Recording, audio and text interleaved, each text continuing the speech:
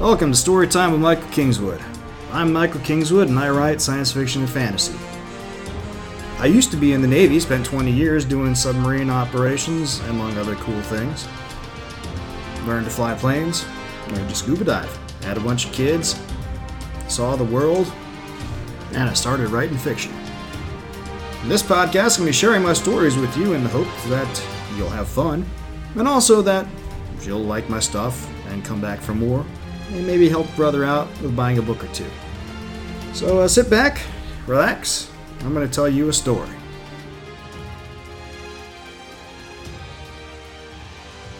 Hey friends, it's Michael Kingswood, and welcome to episode 50 of Storytime with Michael Kingswood. Holy smokes, been doing this almost for a year now, without fail every week, and the big 5-0. I've listened to a whole bunch of podcasts over the years, and they always do something special and cool when they hit their 50th or their 100th or whatever. And,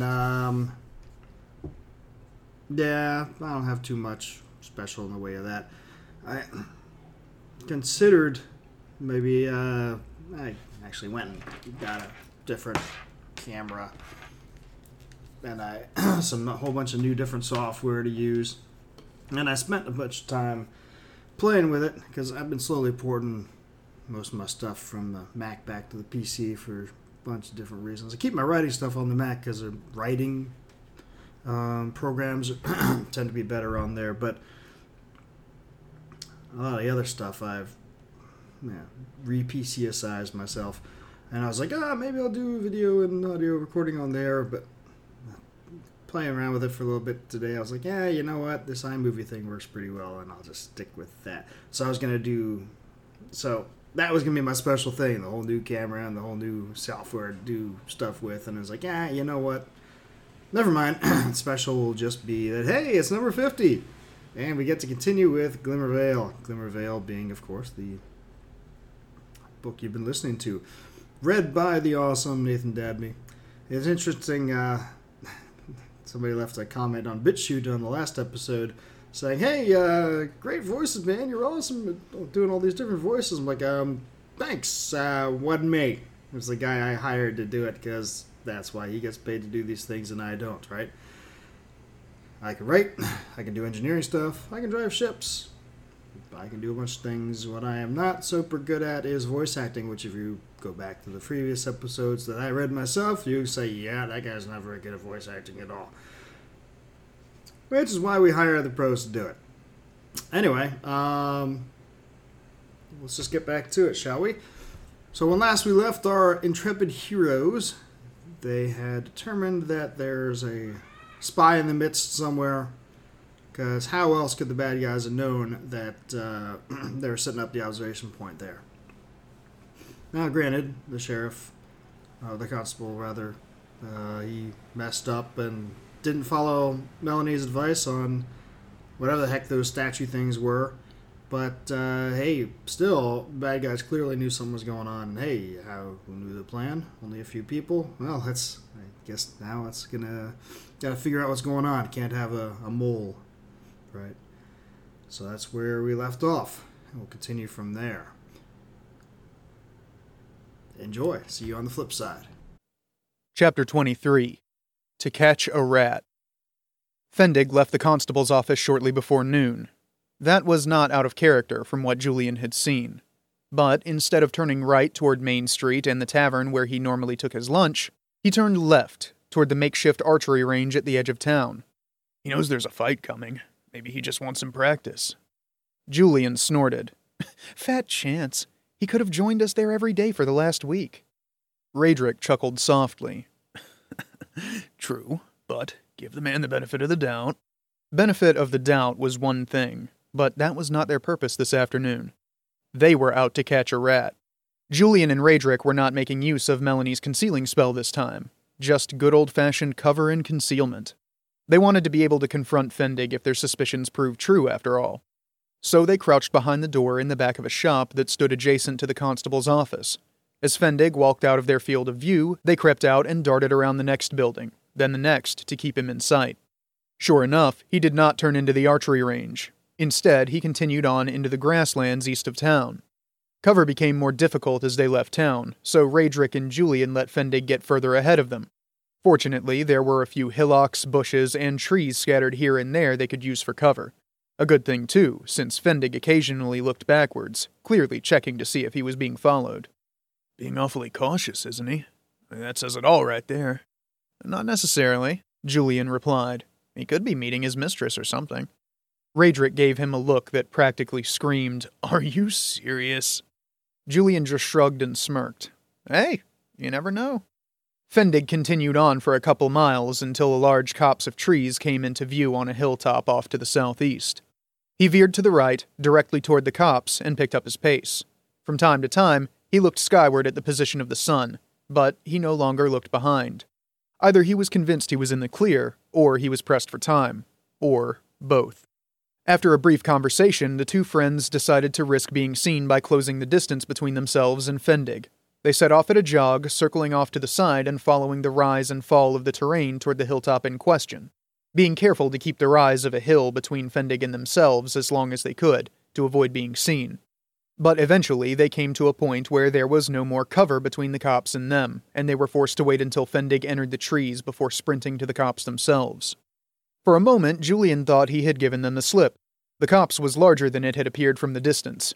It would not be difficult for him to slip out while they were looking for him within the trees. But then the sound of a branch breaking, followed by a loud thud and a muffled curse, issued from the undergrowth ahead. Julian bit back a chuckle and exchanged a sardonic look with Raedric, who looked just as amused and relieved as Julian felt. Raedric indicated, using hand signals, that they should separate and circle around Fendig. Julian nodded and moved slowly around to the left, being careful to disturb as little of the underbrush as possible. It would not do to give away his presence. In reality, he need not have worried. Fendig shoved his way through the copse without bothering to try to be quiet. Julian shook his head in amusement. Fendig would never make it as a "Took you long enough." Julian froze. The speaker's voice was deep and gravelly, and came from the area ahead of him and to the right around where Fendig was. Moving slowly, Julian tried to see who it was, but even without more than the buds of leaves on the plant's branches, there was too much undergrowth between him and them to make anything out. "Sorry, it took longer than I thought to get away." That was Fendig. He sounded nervous, but not surprised to be meeting the other man here. It looked like Julian's suspicions were correct. Raedric would owe him a drink after this. Smiling thinly, Julian cautiously moved forward until he reached a place where he could see what was going on. Fendig stood facing three rough-looking men in a small clearing. They could only have been Eisenhoff's men. They wore the same leather and steel armor the others of his band wore, and they had the shifty look of men who prey off others. No wonder Fendig looked about ready to jump out of his skin from nerves. "So what do you have for us?" The man in the middle was the speaker. A few years older than the others, he had several visible scars on his head, neck, and arms. No doubt who the leader was here. Fendig swallowed and looked around the area quickly, almost as though he was afraid to speak. Finally, he replied, "What did you do with the constable?" The brigand snorted. "What do you care? He's out of the picture, and now you're no longer the deputy. That was what you wanted, isn't it?" "Yes, but—" Fendig wrung his hands anxiously, then tried again. "I thought maybe you'd scare him off, discredit him, not... you know." All three men burst out in mocking laughter, which lasted for almost a full minute. Wiping his eyes as he got himself under control, the leader shook his head. "Don't worry, little constable, he's not dead." His grin turned positively vicious. "Not yet." Fendig shrank back, his eyes growing wide. The leader rolled his eyes and said, "What did you think was gonna happen? Did you think we were just gonna let them spy on us? Should we have just asked, please, with sugar on top? Stop doing that, and, by the way, send us the constable so our pal Fendig won't have to live with his condescension anymore?" Fendig's gaze fell to the ground, and he shook his head. Clearly, he was out of his depth. Scared, ashamed, guilt-ridden. Julian almost felt sorry for him. Almost. Then the brigand leader pulled a small pouch off his belt and shook it. It jingled loudly. From the sound of things, it was full of coins. "Maybe this will help you feel better," the leader said. He tossed the pouch to Fendig, who caught it with a half-smile. The smile became a full-faced grin of avarice when Fendig looked inside the pouch at the coins. Whatever temptation Julian had to feel sorry for him evaporated completely. "What do you have for us today, constable?" The brigand leader put special emphasis on the title, and Fendig's grin expanded a little bit. They're focusing on building defenses around the town, Fendig said. I think the incident with their scouts has them a bit spooked. Is that right? Said the brigand leader. It was not a question. Fendig nodded quickly. Anything else? Fendig frowned and stood in silence for a time. Thumbing at his lip, he appeared uncertain as he pondered things. Then his eyes widened. Yes, there is one more thing. There is a woman working with them now. A woman? The brigand leader looked surprised. Fendig nodded. The lone survivor of your attack on a merchant caravan in the past, 2 weeks ago. For whatever reason, she is involved now. Though what she does, I could not say. The brigand leader frowned, but did not say anything. Fendig apparently took his silence for disapproval and swallowed hard. I know she gave instructions to the scouts. The survivor said... Survivor? Fendig blinked. Yes. You took the constable, but the other man made it back to town. The brigand leader's grimace made Fendig go pale, until he gestured for Fendig to continue. He said she told him to bury things to protect the campsite, but didn't say how they would. I'm not sure what that means, but she seems to have some authority with the 2 men the mayor hired. They do what she says. Julian had to stop himself from snorting. They did not take orders from Melanie. The brigand leader had a different reaction entirely. His eyes grew wide when Fendig mentioned burying the stones. He glanced at his fellows, who had similar reactions, then returned his attention to Fendig. You need to get more information about this woman. Who is she? Where did she come from? Who does she spend time with? Every detail. Do you understand? Fendig looked confused, but he nodded acquiescence. Good. Meet us back here in 3 days, and you better have something useful to tell us. Fendig swallowed. He looked as though he was going to say something more, but instead he just nodded and backed away until he was out of reach. Then he turned and hurried back the way he came, snapped twigs and branches with every step. That's bad news, Yosef, said the man to the brigand leader's right after Fendig was out of earshot. The leader, Yosef apparently, nodded, though he looked uncertain. Possibly. The other brigand snorted. Bollocks! Just superstition from a woman who don't know no better. And the 2 heroes? Yosef spat the last word in disgust. He snorted again. The same. Only reason we know the difference is we've seen the real thing.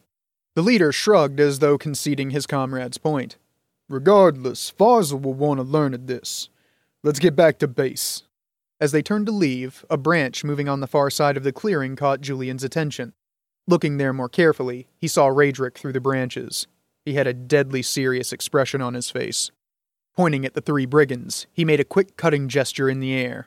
Julian nodded in reply. He agreed completely. Those 3 did not need to return to give that report to Eisenhoff. Fendig's expression when Julian and Raedric pushed the leader of the 3 brigands ahead of them into the constable's office was priceless.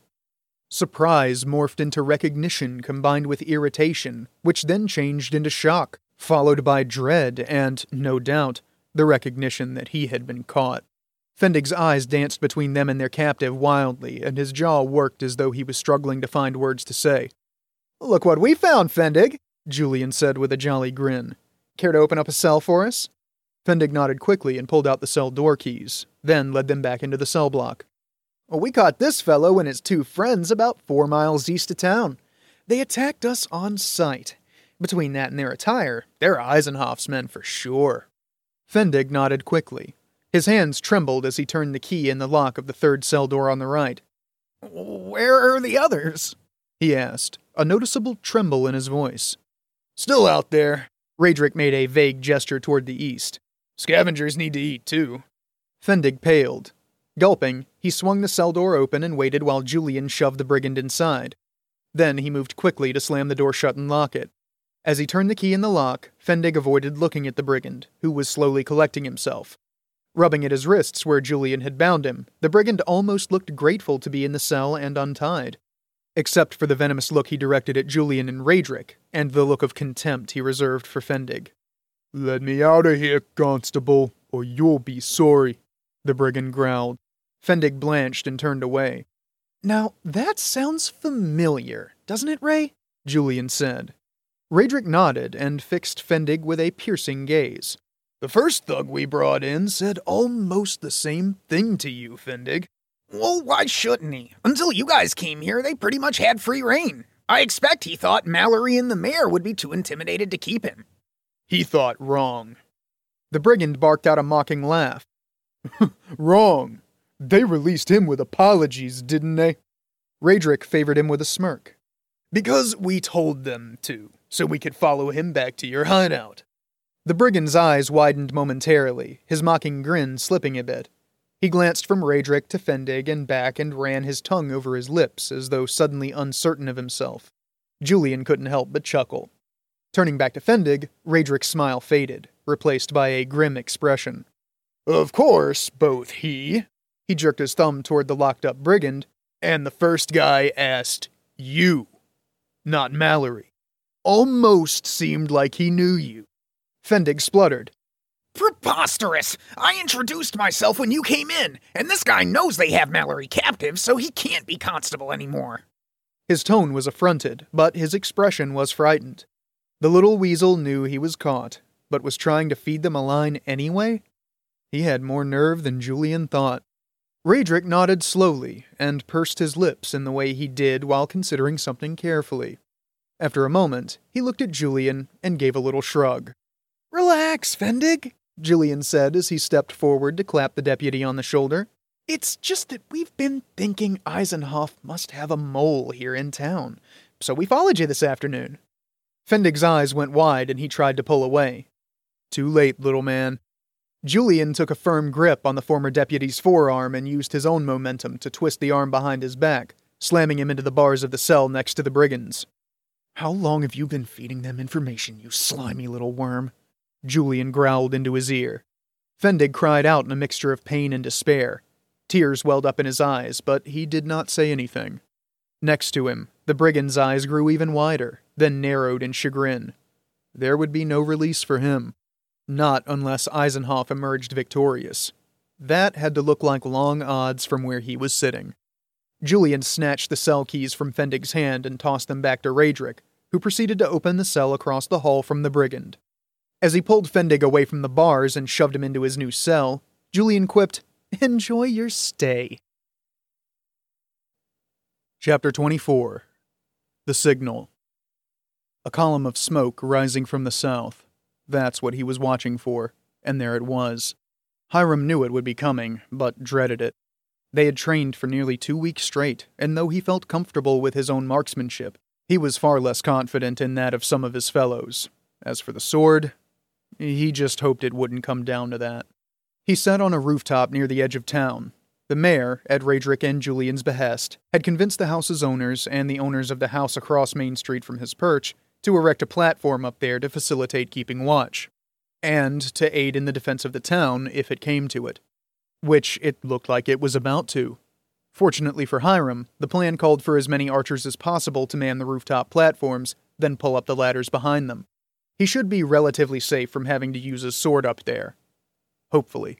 Hiram picked up the horn resting on the platform next to his water barrel and lifted it to his lips. Blowing into it, he blanched when all that came out was a little squeak. He hated the damn things. Wetting his lips, he took a deep breath and tried again. The horn's call rang out strong and true. Down on the street below, every eye turned toward his position. The people stood motionless for a long moment. Hiram could practically see the thoughts churning in everyone's head.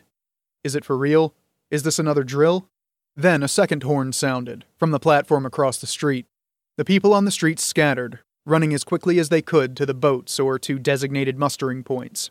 It was pandemonium for a few minutes. Then the streets became eerily silent. Empty. That would change. Hiram looked back to the south and his heart sank. The smoke column stopped abruptly. The smoke that was already in the air continued to rise, but no more rose to follow it. It was almost as if someone had taken a blanket and smothered the fire in an instant. He was not sure how that could be done, but he preferred not to think about it. He just hoped the sentries at the east flow had managed to get away after lighting the signal. He was not intimate with the two men on duty this day. They were from different boats than he. But he had gotten to know them a bit over the last couple weeks. They were good men, and it would be a shame to lose them. A group came running from the center of town toward Hiram's position. He recognized Raedric and Julian at the head of the group. Salam was close behind, along with half a dozen of his fellow fishing men, bows in hand. Strangely, that Clemens woman was with the group as well. Now that was a good-looking woman. A bit uppity for Hiram's taste, but good-looking regardless. Why was she there? A fight was no place for a lady like her, whether she was close with Raedric and Julian or not. Hiram was not sure what to make of those two. He and the others who had been with him to confront Farzal in front of the town hall had heard the revelation about their background. They had not discussed it much, but Gilroy and Rolf did not care either way, and Salam... Well, those two seemed to go up in Salam's estimation after that. But then he had always been a strange fellow. But Hiram's father had raised him to value honor and to always do his duty. The thought of a man running out on his oaths by deserting the army revolted him. And yet, Raedric and Julian were stand-up guys. They did not have to stay here to help with the town's problems. Yet, here they were, putting their butts on the line. It was hard not to respect that. The group came to a halt on the street below Hiram's post, and Raedric shouted up to him.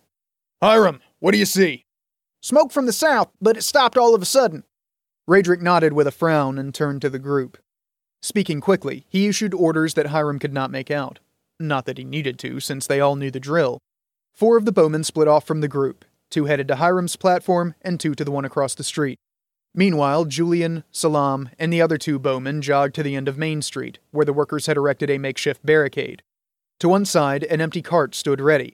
The 4 men pushed it into the narrow opening in the barricade, then, working together, tipped the cart up onto its side, effectively blocking the passage. Hiram's 2 additional bowmen reached the top of his platform. Hiram turned to greet them and was surprised to see that Mistress Clemens had climbed up as well. My lady, what are you doing? She finished for him. Nothing you would understand. Get back to keeping lookout and don't worry yourself about things that don't concern you. Well, she did not need to be rude about it. Feeling more than a little affronted, Hiram was tempted to snipe back. Unfortunately, she was right. He had more important things to do than get into an argument with her. Instead, he re-verified the storage bins were full of arrows and then looked out to the southeast, where Farzal's men would most likely come from. There was not much to see, though, and it was hard to maintain concentration with her chanting behind him. What was she doing? At one point, she even sprinkled him with dust of some sort, him and the other 2 men with him. And then the platform, too. He opened his mouth to protest, but the expression on her face made him bite his tongue. Mistress Clemens finally stopped her chanting and climbed down the ladder. Thank the gods, Hiram breathed. That chanting was driving him crazy. Then he realized there was a bit of commotion in the street and the other platform. Men in both places were talking excitedly to each other, some of them with expressions of shock or fear, and they were pointing at him and his platform. What are they going on about? He asked, receiving shrugs from the 2 men with him. Then Mistress Clemens mounted the other platform and performed her chant there as well, and he got his answer. No sooner did she stop chanting than the platform, and all the men on it, disappeared. His jaw dropped. Impossible. Rubbing his eyes did not help. They were gone. Except he could still hear them. What the... It came to him, and he looked down at Mistress Clemens in amazement. She was a mage. That was the only explanation for it. Nah, women can't be mages, said one of his companions on the platform, as though responding to Hiram's thoughts. Apparently this one can, Hiram replied. He realized he was grinning, and the anxiety he had felt just moments ago was significantly lessened. With a mage on their side, they might just make it through this with their skins intact. Raedric nodded approval as the second archery platform vanished from sight, or whatever it was that Melanie's spell did to make it appear to vanish. That trick of hers never gets old, does it? He quipped. Julian grinned in response. Yeah, she's right nice to have around. Raedric almost choked at that. Really, Julian must really be smitten. Raedric did not think he would ever use the word nice to describe Melanie, however good to look at she might be. Although truth to tell, he preferred Lonnie in that way too. Funny how that worked out. He had not thought about the fact that she would still be here when he decided to take the route through Glimmervale. He had only thought to get a good rate on a room for the night from Molly. And now he could not bear the thought of leaving Lonnie when this was all over. But that was a thought for another time. Raedric spent the next several minutes looking over the barricade carefully. He was far from satisfied. It was ramshackle, obviously put together in a hurry, but that was to be expected. The best he could hope for was that it would delay Eisenhoff's men long enough for the archers to drive them off. If not... I hope she has something with a little more firepower up her sleeve, he said as he turned back to face Julian. And found himself facing Melanie as well. That was fast. I have a few other tricks, Raedric, fear not. He nodded. Fair enough. Hold off until I give the word, if you can. I'd like to keep you as a surprise for as long as possible. She frowned, but nodded. It will likely not be long. Once the archers begin to fire, their mage will put 2 and 2 together and take steps to find and counter them. Raedric did not want to think about what would happen when that started. Can you handle him? Melanie looked at him like he was daft. Do you have some information that I do not, Raedric? No. What? Then you have just as much an idea how to answer that question as I do. Ah. He had no idea, and apparently she did not either. Wonderful. Riders approaching! The shout came from above. It sounded like Hiram.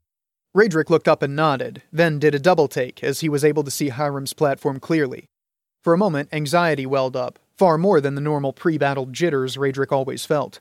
But then he moved his eyes slightly, and Hiram's platform faded from view again. It must be what Melanie said the first time. He knew it was there, so he could see it, if he worked at it or surprised himself. Time to roll the dice. Raedric looked over his shoulder at Salam and nodded. The swarthy swordsman had a way with words sometimes.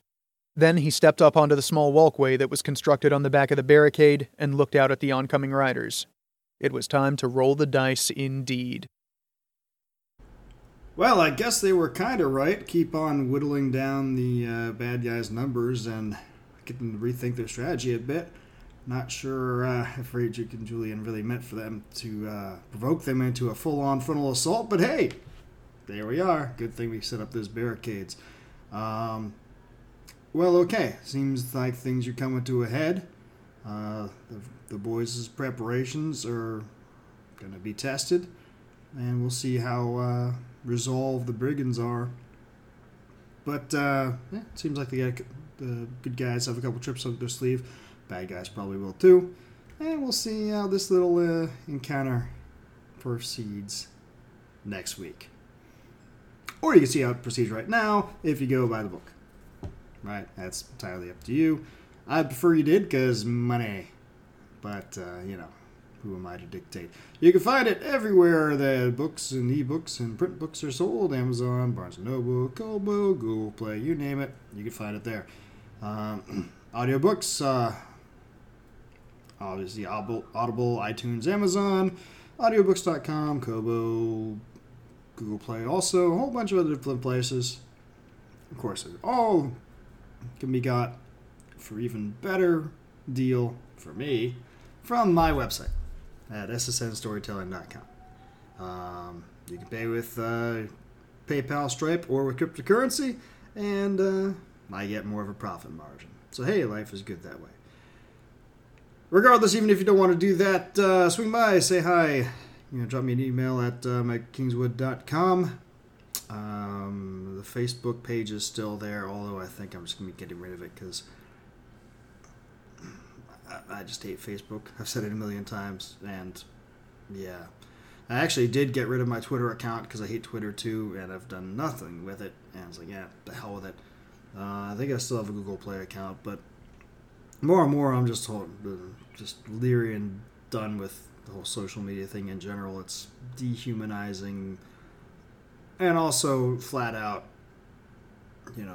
the more I learn about the origins of it, it's a holy cow. It's the Orwellian freaking mass monitoring and mass surveillance writ large, funded by all the various intel people, out in the open too. That's the great thing about it. Is, hey, look at that, the CIA and NSA put all these little funding streams together, and look who got it: Facebook and Google and Twitter. And I was like, oh great, that's really how I really want private companies to be doing surveillance that the government is not allowed to do to get around the Constitution. That's a great plan.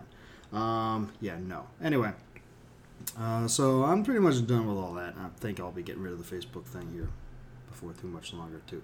As I told you a couple months ago, I actually got rid of my personal Facebook account and set up just a Mike Kingswood account only to keep the Facebook page up, primarily so I could get ads and stuff. But I got to thinking, if I hate this thing so much, why do I want to give them money by buying ads? Yeah, I know they're effective, but no, I'm done with it. find another way to promote stuff like this. Anyway, yeah, so best way to reach me is going to be on the website. Or comment on YouTube or on BitChute or on my podcast site itself. And if I ever get around to putting these things back up on Steemit again, you can find me there. The problem with Steemit is I got to do a separate upload. And that's the other problem I have with my website and my blog is I keep forgetting to promote all these damn episodes. It's like, oh, geez, I have to make another post. Now, it's so hard. But it's just one more thing to do that I just don't really remember to do a lot of times. Anyway, that's neither here nor there. Stop by, say hi, like, subscribe, tell your friends. Come back next week and we'll see you on again. Until then, don't do anything that I wouldn't do. Thanks for listening to Storytime with Michael Kingswood. You can find me online at michaelkingswood.com. I'm also on Facebook and Twitter. My web store is ssnstorytelling.com, where you can find all my books in your favorite formats. Purchasing through the web store nets me the most profit, but if you prefer, I'm also on Amazon, Barnes & Noble, Kobo, and all the other usual e-tailers. If you want to learn about new releases, sign up for my mailing list through the contact form at my website. I guarantee not to spam you, only send an email when I have some news to share. Storytime with Michael Kingswood is copyright of Michael Kingswood. Intro and outro music copyright Gene Paul Zogby, licensed through stockmusic.net. All rights reserved.